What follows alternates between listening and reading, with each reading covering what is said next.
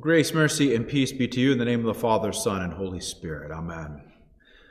Brothers and sisters in Christ, today we begin a sermon series whereby your pastors will be preaching through the appointed readings for the day, focusing always on Christ Jesus and his great love for us and for all. And in fact, God's love expressed in Christ Jesus is and always will be the focus of our preaching here at Faith. What will be unique about these next few weeks is that we'll spend some time looking at how God's love shapes our lives together as a congregation. We've recently adopted a new guiding statement for our congregation. The statement seeks to answer two questions. Who has God called us to be, and where has God called us to be serving?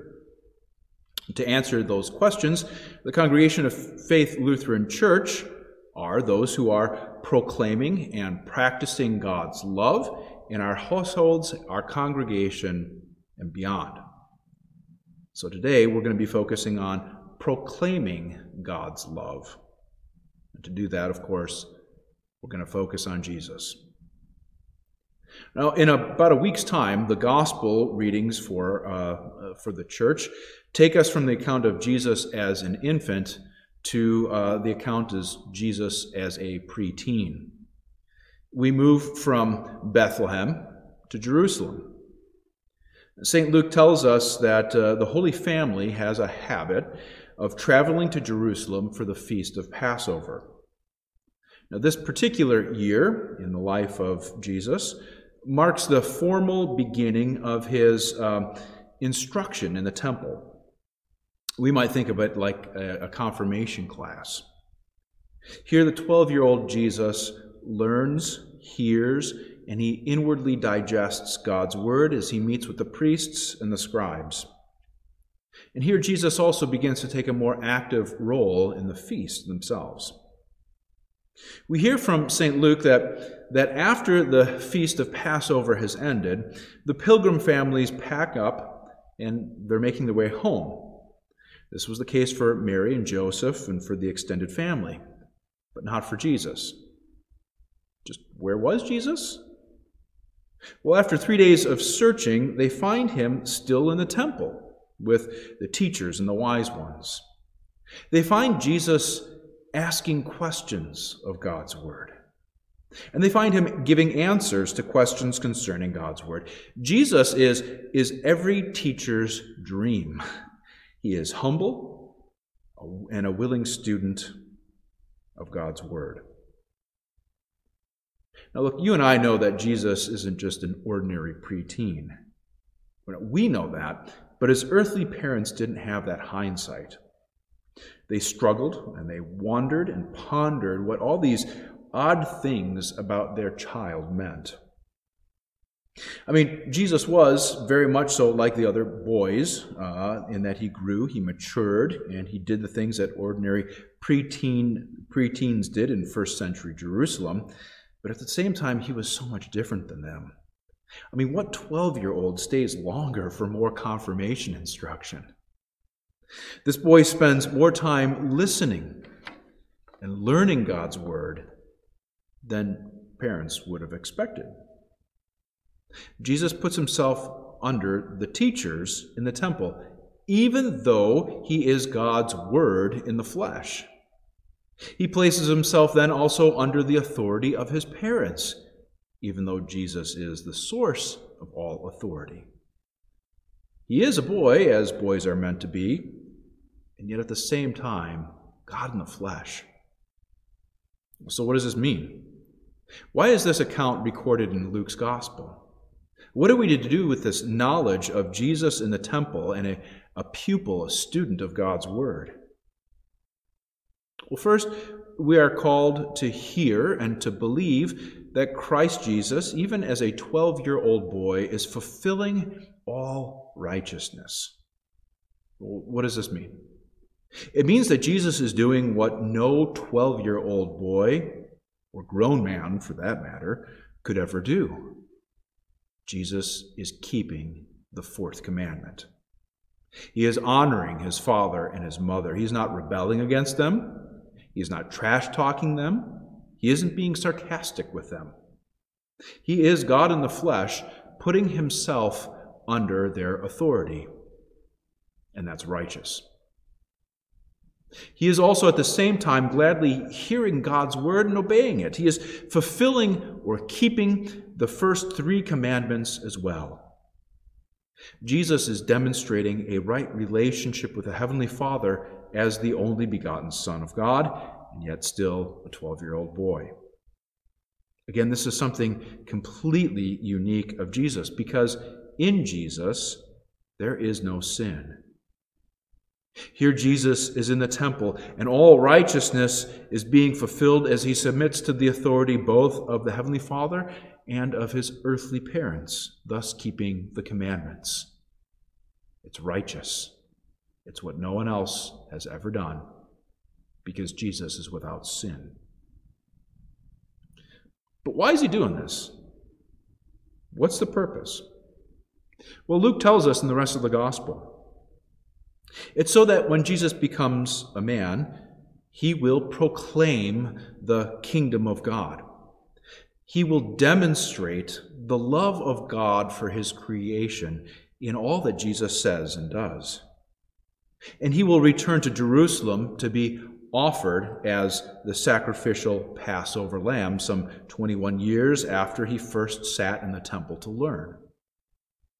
Jesus will suffer and die in your place. He will go missing for 3 days as he is laid in the tomb. But he will be found again by the women, by the 12, and by many others. He will ascend into heaven and yet be with his church on earth. He will make people his temples by the Holy Spirit, beginning already at Pentecost and continuing to this very day, where the church and all of you living stones proclaim the love of God in our various vocations until the day of his glorious bodily return. And yet before Jesus does all of this, he sits, he listens, he learns. He comes under the authority of his priests and his parents. So what does this mean for us as the church here and now? What does it mean for you living stones, you temples of the Holy Spirit assembled at Faith Lutheran Church? Well, first off, it means that Christ has fulfilled all righteousness for the purpose of making you his temples. In your sin, you were cut off and you were scattered. You were without life and without hope and without purpose. But all of that has changed because of Christ Jesus. All that he has done and all that he continues to do is out of his great love for you. He kept the commandments where we fail. He gave himself as a sacrifice to redeem us. He shed his blood that we might be washed clean of our sin. And he gives the Holy Spirit that we might be his. Now, all this we hear and we learn from the Scriptures. And hearing, we trust that his sacrifice was sufficient. And in hearing, our faith in Christ, the Passover Lamb, is strengthened. And in faith, by the Holy Spirit, Christ dwells in us, and we in him. So now that we are temples of the Holy Spirit, our lives are going to look much more like Jesus. The Spirit of God makes us to delight in his commandments. His Spirit, through the Word, convicts us when we don't. And his Spirit, by the Word, leads us back to Christ for the forgiveness of our sin, as he empowers us to follow after Christ as our example. And in this instance, we are called to focus on the example of Christ, hearing God's Word and keeping it. For before any of us can begin to proclaim God's love, well, we first have to know it, to hear it, to believe it. Now, already in baptism, this good work has begun in each of you, as by baptism, who have been washed of your sin and united to Christ Jesus and made temples of the Holy Spirit. I mean, thanks be to God. And yet Jesus calls his church, his disciples, to be taught all that he has commanded. Hearing, knowing, and believing God's word is an essential part of who we are, and in turn, of our proclamation. You are dearly loved by God, and so I pray that you take every opportunity to come under his care, to listen, to learn at his feet, and to know the depths of his love for you and for all people, as he makes it clear in the Holy Scriptures. Make use of the Bible studies, of Sunday school, of devotions, and most certainly of our Sunday services.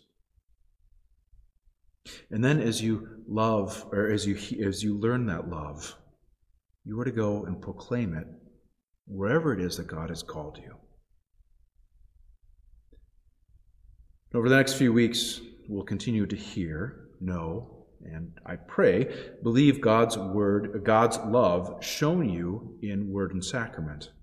We'll continue to go through this guiding statement of our congregation so that we'll have a clearer picture of who God has called us to be and where God is calling us to serve. I pray that the Lord of the church would grant us clarity as we seek to proclaim and practice God's love in our households, our congregation, and beyond. Amen.